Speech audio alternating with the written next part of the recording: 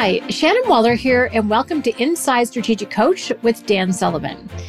Dan, we were in a conversation earlier this week, actually, and you had mentioned a book that you had read years and years and years ago that provided a really interesting and useful framework for people being able to understand really their experience. Mm-hmm. And it puts such an amazing context, frankly, on the world for me that I'm very excited to be able to talk about it today on this podcast.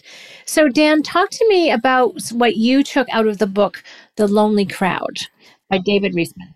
Yeah, The Lonely Crowd became a very famous book. It's still talked about 70 years later. It came out in 1950. The author's name was David Riesman. He's deceased, but he was a very prominent sociologist. And that was kind of like a big new thing, people who were sociologists. You know, it wasn't a big thing that people talked about somebody who talked about society as if it's a thing. And what I remember from it, he said he was just observing around him in American society. So this is probably East Coast American society in the 1950s.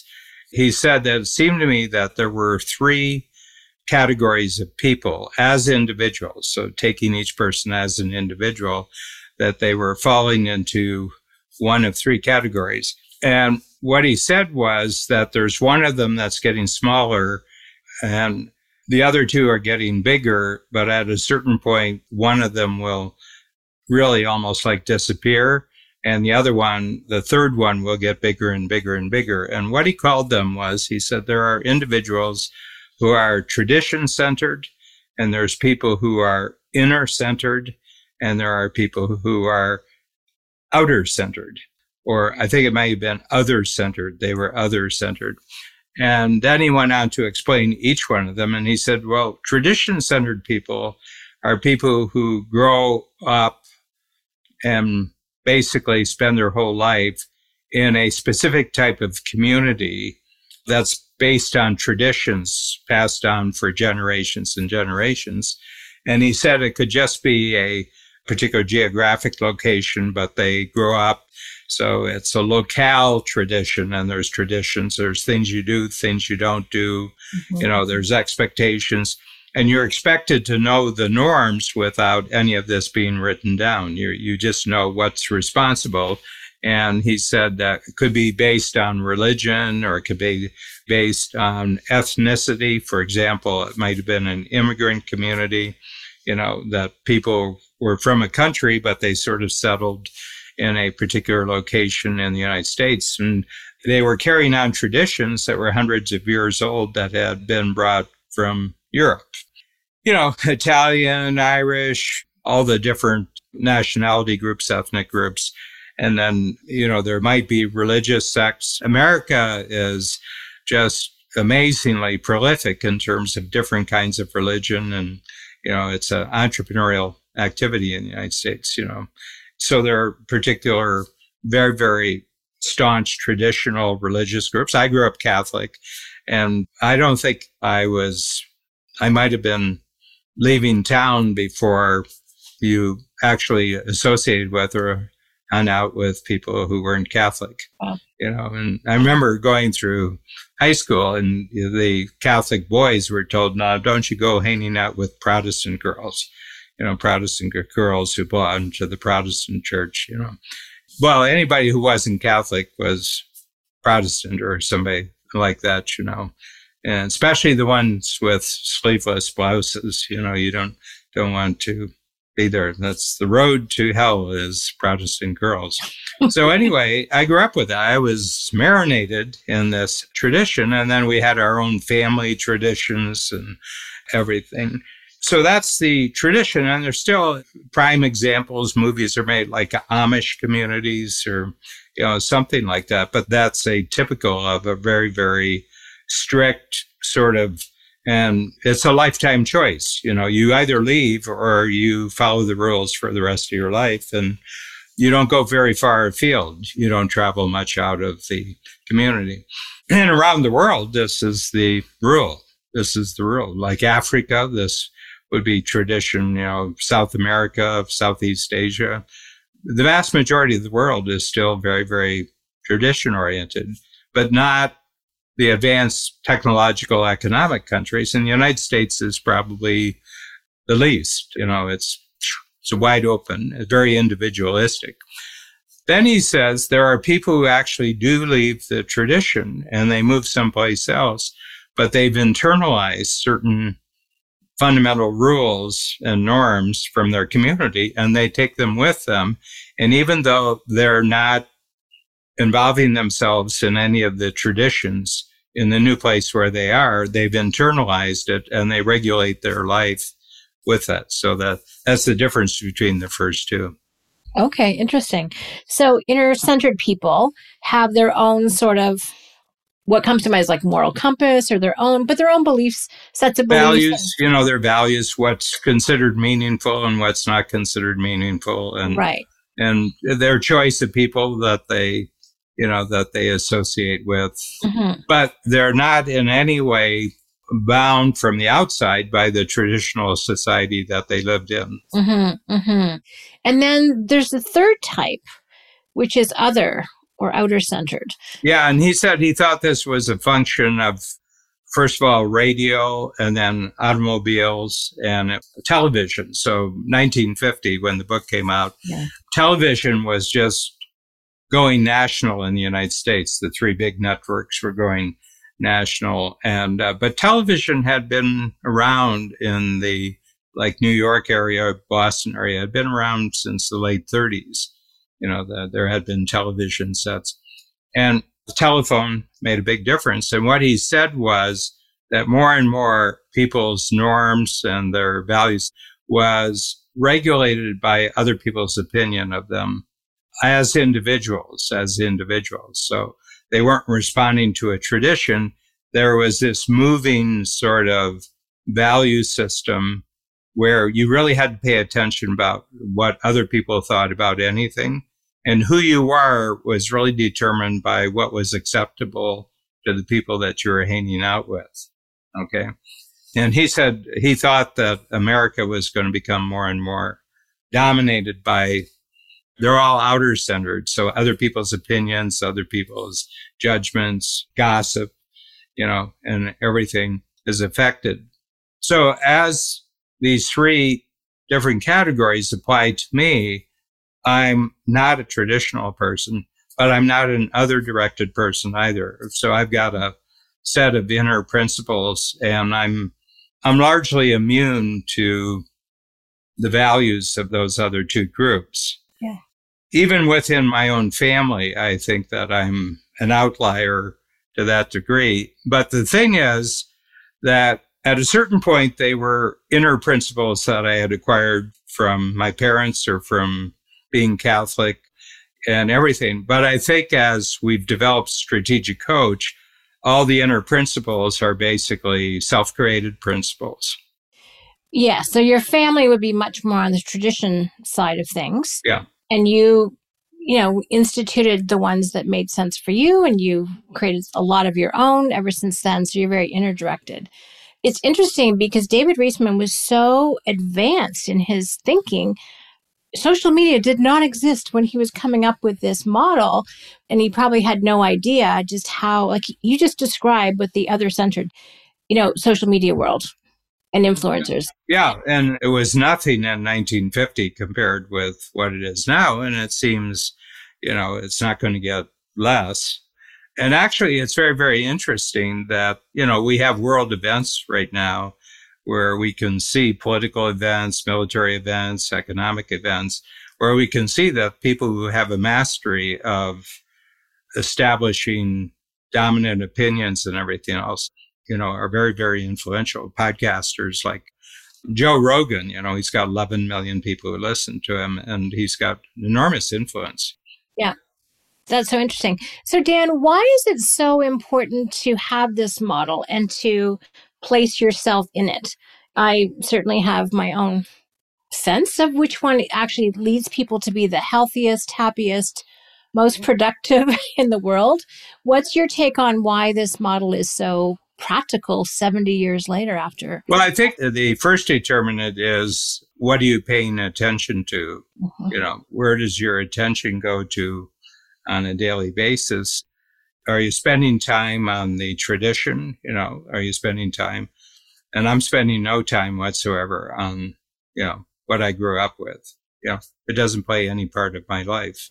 I'm not negative towards it, but, I've got my own thoughts. I got my own criteria. I've got my own standards for judging things, and they're sufficient. They're sufficient for feeling that I'm making personal progress, feeling that I'm meeting great people and having great relationships with great people. We're creating things together. So the inner set that I have seems to do me good, Yes. And as far as what public opinion thinks about this or that, one thing I just realized about 4 years ago, that television was a waste of time, that television was now just dominated by this other-centered notion, with polls. And I said, why am I even spending 5 minutes watching this? So I'll be approaching 4 years in July, just a few months from now. I just haven't watched a minute of television. And what I noticed is that the world got a lot better as I didn't watch television, And I've never done social media. I've never been on Facebook. I've never been on Twitter. As I value my time, that would not be a good use of my time. Well, and what I have heard you say is that you spending time reading, because you spend a lot of time online, but it's reading. Yeah. Yeah. I read articles. The internet has some wonderful sources of great articles. So that you can form your own insight and your own opinion, not somebody else's, which I find really interesting. Yeah. So I just want to throw something out at you. Like, I notice that when people are super other directed, and keep in mind, I have an almost 19 and a 22-year-old, so that probably colors my thinking. When people are completely other centered, their inner sense is lost. They don't have that core thing to come back to. And frankly, I see it obviously with teenagers, but I think that's true about actually anyone who, for whatever reason, maybe they were not of their own volition, yanked out of the traditional and put into current world, and they find it difficult to bring that with them. But what's your coaching to people who sort of get swayed by the other and don't seem to be grounded in their own sense of values and what's important? My experience is so heavily influenced by being focused on coaching individuals who are basically outliers by definition. Yeah. So all the people that we coach are people who have bet their future on something that comes from the inside. So I think entrepreneurs as a class are fundamentally more inner-centered than any other category of people in the world. They have enough of a confidence of a inner vision of what they could be that they ignore other people's opinion about whether they're doing the right thing or not. Okay, so I would say that as a category, and I think that I role model this extraordinarily well. And there'll be news events that'll fill up the news media and everything else. And people say, what do you think about that? And sometimes I don't even know what it was because it wasn't interesting enough to look at. But I said, what's any of that have to do with you? In what way is this event happening someplace on the planet? Does it have anything to do with how you create value for your customers and how you're improving your teamwork? And they said, no, but everybody's talking about it. And I said, maybe you need some different people to talk, to be talking to. So the big thing is, I think that entrepreneurs are, as individuals, are more comfortable being alone by themselves, that their reality isn't determined by being filled up with quantity of relationships. Most of them have deep friends, but they don't have 50 of them. Right. I notice their relationships among entrepreneurs tend to be much more long-lasting. But I think the reason is that they're finding other people whose inner life resonates with their inner life. It's so great that we're talking about this because even this morning I was in a meeting with Babs, co-founder of Coach With You, and she was talking about some of our clients in particular segment, who are so independent minded. And that's exactly what you're talking about. They just have been courageous. They've gone against the grain. They haven't done things the way other people could, would, should have thought they would do it. And they're outrageously successful as a result. So that independence of thought, I think that's a very neat validation of who entrepreneurs are. Yeah. Yeah. It's so funny because it gives you a sense of perspective and distance from what's gripping other people emotionally. Life is long and there's lots of time to do really useful stuff, but you don't have unlimited time and you don't have unlimited attention. So I don't know, but I just found this David Reisman book, and the fact that he kind of nailed this in 1950. I was 6 years old. I started first grade in 1950. So I didn't catch up with his book for about 25 years after that, but I've read it a couple times, and he keeps coming up, especially as the social media phenomenon. He came up more and more as being almost like a prophet before his time about this. And, it's one of those things that it's useful as a model. Yeah. Okay. It's not the truth, but it's very useful. Well, and I think it provides direction. Yeah. It's like, okay, if you're feeling, disassociated with what's going on, this model might help you. Or if you are, very inner centered, this might help explain all the other stuff that you're watching going on around you. Yeah. So, Dan, if someone's going to take action on this particular way of thinking, or maybe my personal thing would be to become more inner-centered or more clear on that, what actions? I mean, you talked about stopping watching television. What are some other things that people can do to really solidify their own independence of thought and action? Well, just write down 5 things that are really worth it. And, I think life has changed because of the COVID and the lockdowns that went along with COVID. What I noticed that people reacted in 2 distinctly different ways related to COVID, the dangers of COVID, the scary part of a disease that they didn't know whether they had a handle on.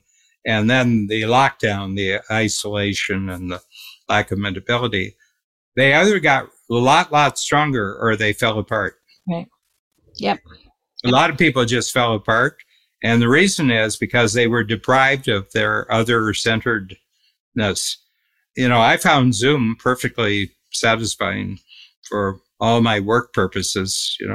I always felt that the people on the screen were like right there. I experienced them not any differently but other people say, I just can't stand that. It's not like being in person. So it probably has something to do with the David Reisman model. Mm-hmm. Mm-hmm. So Dan, you were starting to say, write down 5 things. When somebody says, I'm passionate about this, I always ask them the question, okay, you're passionate about this because you believe something. Now, I want to ask you a question. If you were the only person in the world who believed this and nobody else supported you in this, would you still believe it? Good question. And I said, that kind of tells you where your values are. And your values are, no matter whether I get any agreement or any support from other people in the world, is this still a solid, useful guide for me?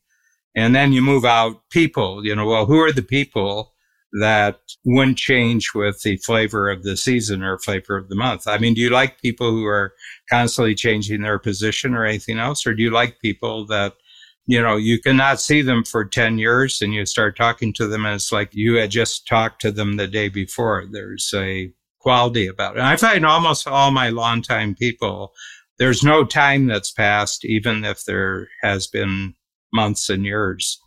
That the moment you start talking with them, it's like, oh, yeah. Yeah. It's like you just went and got a drink from the fridge. That's the time separation. And I think as things become more disruptive and hectic, which is a function of constant technological innovation and news as a commodity, that I think as you go along, people are going to tire of that. And they're going to realize that they can lead a completely happy life in a hectic world just by having central values that they design their life around. Their values for their own behavior, their values for their relationships, their values for their cooperation and collaboration in their economic life and what they enjoy, activities that they enjoy. And you say, I think I'm just going to like things that last forever. Yes. It feels like then you'll be much more stable in a world that blows a lot of different stuff at you. Yeah. Yeah. And I think another example I think about that I've learned from you, Dan, is reflecting on your own experiences where, things that have been consistent over your lifespan, relationships that have been, ways of doing things, ways of responding creatively to situations. There's a lot about us, I think, that is consistent that we simply we may be distracted from based on the overwhelm of information that's coming at us. So just reflecting, because you're always having us do that in the workshops, having people reflect on their own experience really, I think, helps to solidify those core values and behaviors. Mm-hmm. Yeah. Yeah, but it's really interesting. And it was obviously something that was striking enough in 1950 for David Reisman to write the book and then have the book be so influential. Maybe it's a constant in human affairs. We've got better records recently than we had a long time ago, but I sometimes feel that probably it's been true throughout human history, going back tens of thousands, hundreds of thousands of years, that older generations are always fearful and disappointed by younger generations. I think that's true. It's always been true. The young Greeks, the Neanderthals say, geez, so maybe it's just a function of generational thing that this happens. I don't know, but I love it. But the more individual you are, the less that matters. Oh, I like that. The more individual you are, the less that matters. An inner principle. I think the less that people are who they are, regardless of their age or where they came from there. You connect or you don't connect. I love that. Last question. Do people need to run out and buy the book? I think you'll find that after you grasp the three things, and he's got like chapters on each of them, once you grasp it, I think it's dated. I think it's dated. He's bringing in a lot of stuff that's happening in the early 1950s.